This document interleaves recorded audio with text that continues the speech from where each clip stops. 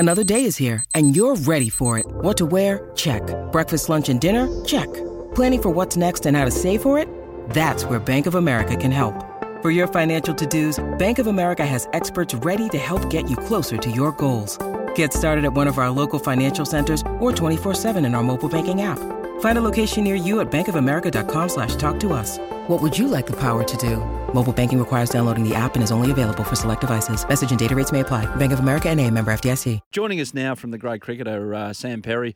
They're going around this podcast that's going from strength to strength. It's not just podcast, a live show and everything like that. And he joins us right now, and I'm not entirely sure if he's into his 7th espresso martini right now, Sam, but he's looking forward to a big couple of days at this time of year. Hello, mate. How are you? Yeah, good, boys. Happy Christmas Eve. Not into the 7th espresso martini. I've been driving down the coast here in Victoria listening to the fine radio show you guys have been putting on. But now that I've arrived, the beers are on ice. Wonderful. What's your Christmas entail? Are you like a lot of us? You have to pack up, get somewhere, get to the family, but the regimented feel of a Boxing Day, it all leads to that with a certain cricket match taking place. Yeah, pretty brutal this morning. In fact, you may even have my children disturb me on this call. I have a 4.5-year-old and a 2.5-year-old. I sorted them out solo to get down the coast this morning. I won't bore you with it too much other than to say, as I was packing, they were unpacking everything. As I was feeding them things, they were taking it out. It took about 2 hours to even get in the car, and now they want to sort of destroy everything that is near me and around me. But we're here, and I am kind of zoning in on Boxing Day. Well, we do have our own 4.5-year-old on this show, Nick Davis, and he's got a question for you. Yeah, I can disturb you with anything. And Adam's used to people being disturbed. They just disturb quarter of a way through a soccer game. So we're fine with being disturbed by people coming into the show. So that's fine. I did mention earlier in the show, Sam, that when you got your cricket bat as a young fella on Christmas Day, you went down the nets and you practiced your forward defence. But now with the IPL auction that happened overnight, everyone's just going to be practicing hitting the ball over the fence.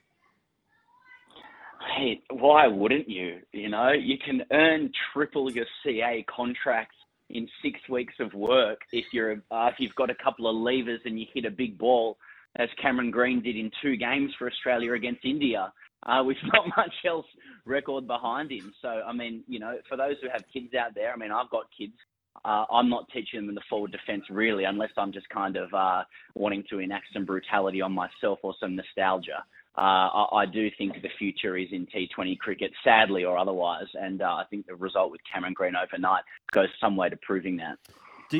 Sam, do you feel that there's a squeeze that's going to become untenable for one of the formats in cricket, and everyone's looking at the one in the middle at the moment? That's 50-over cricket as opposed to Test cricket, which will always have some form of survival about, and T20, which is just everyone wants to be involved with at the moment.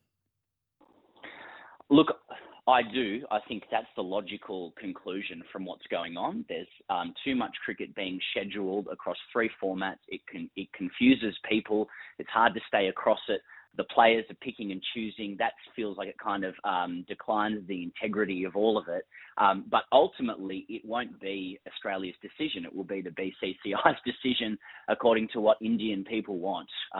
People can have their views on whether that's right or not, but that's the ultimate macroeconomic driver of which cricket survives and which doesn't. And look, to be honest, with a World Cup coming up in India, a 50-over one later this year, one-day cricket is very healthy at the moment. But down the track, I do agree, and I think that's the way Australia needs to go too. Sadly or otherwise, I think that white ball cricket should focus on T20, red ball cricket should remain the way that it is, and I think ODI cricket will probably be squeezed out. Sam, how do you feel about the domestic leagues and all the domestic one-day and T20 competitions and how they fit and how the international game is going to work with them? We spoke earlier in the show about the IPL and it's and Adam made a really good point that they could have 20 teams in that competition and it could go for a long time and make plenty of money for everyone. But does everyone need to sort of sit around the table and go, okay, well, this is your little piece of the pie. International cricket needs to retain these dates and these times, but is it an EPL style where the IPL is on that the rest of the international game just takes a rest?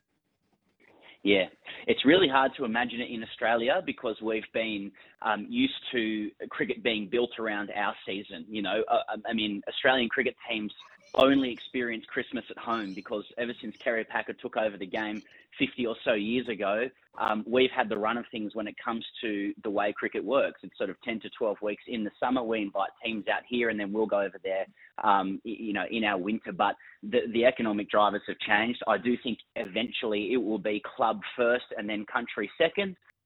You only have to look at the power of the IPL to see that. I mean, this year it'll be 74 games. I think they've already, it's a $6.3 billion TV deal. In 5 years' time, it's going to be 94 games. And I think that's just the start. I think every country, and all countries are doing this with the exception of Australia in a way, understand that domestic franchise cricket is their golden goose. Australia can try and hang on to it summer all it likes, but and we can value red ball cricket and test cricket, and I do. That's my favourite form of the game. But if there's no one to play against, then we're going to be left at the altar a little bit. And you can already see that.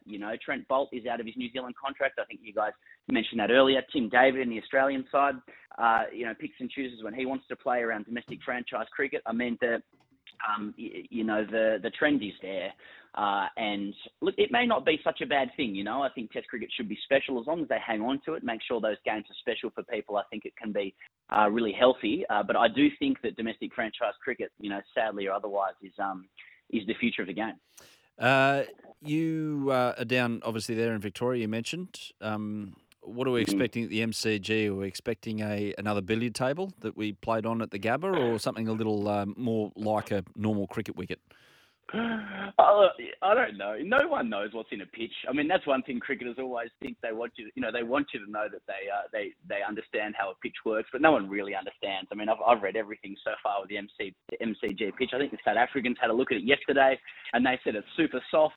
But then again, it's meant to be 35 degrees on Boxing Day here in Melbourne, so maybe that's deliberate and it's meant to harden up. I mean, it was only a few years ago the MCG wicket was completely dead. Mitchell Starc bowled the first ball against India and it bounced twice through to Tim Payne. And now Matt Page, the curator's actually got it doing a little bit, and we're sort of getting a little bit upset about that. Like, I think it's a very difficult thing to curate a wicket that sort of perfectly balances bat and ball. I much prefer a wicket that actually offers something to the bowlers. But there has been some pretty weird weather down here in Victoria. I mean, it's been wet for the last probably last 8 to 9 months. But for the next couple of days, it's meant to be extremely hot, which is welcome here. But what that does to the deck, I don't know. But it could be interesting again. It dries it out, doesn't it, Nick? Dries it out. And being here at horticulturists at the Saturday morning mowers, and let's stay on that, Sam. And we're in the world here, especially here in Australia, where a lot of our major cricket grounds are AFL grounds, and the drop-in wicket. How have you seen them evolve over the last few years? The SCG is still a natural pitch, but everywhere else is sort of going the drop-in wickets. How have you seen them evolve? And you just spoke there about the MCG.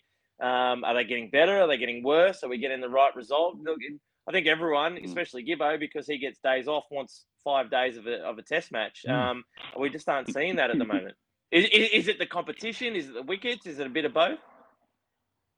Yeah, I mean, with respect to you, Nick, and your game of origin, I'm not a fan of how Aussie rules grounds essentially impacts the ability for a cricket wicket to be formed naturally.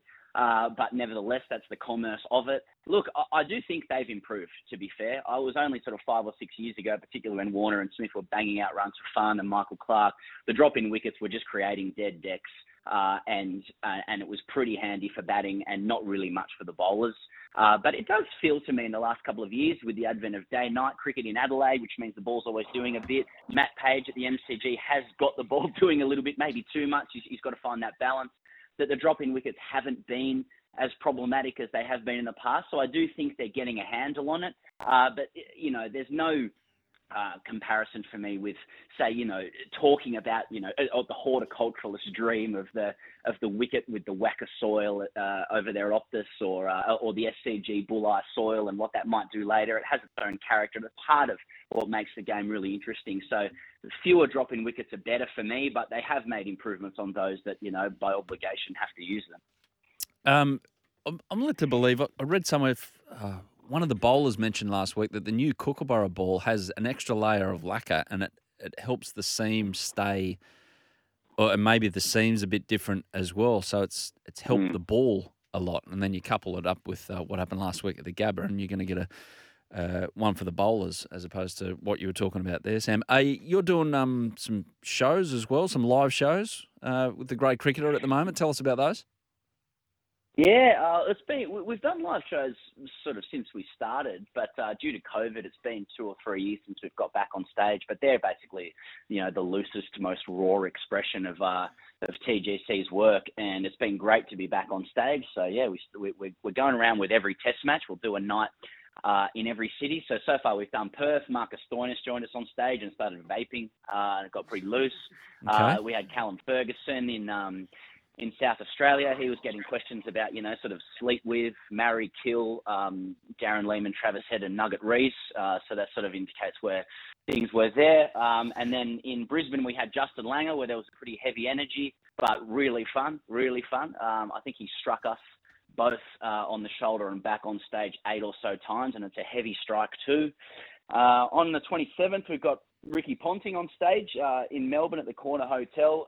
These are all sold out, by the way, in case these sounded interesting. But looking forward to talking to Punter, and then we're doing 2 shows in Sydney with Shane Watson. So yeah, we're really grateful to have such high level guests, and there's plenty of stories that they've been telling, and they're generally people are coming after the cricket and they're gassed. So it's a pretty loose evening. Probably needs a little bit more regulation around it, to be honest. But they've been a lot of fun. No, it's the time of year for it. And hey, We're not going to get regulation here, so don't worry about it. No, you get Nick at 2:30 this afternoon. You get that kind of atmosphere, I dare say. So, Sam Parry, really appreciate your time, mate, and good luck with the Grade Cricketer and your exploits with the podcast and live shows and everything else that you're doing. And thanks for coming on to talk a bit of cricket. Thanks, boys. Have a good one.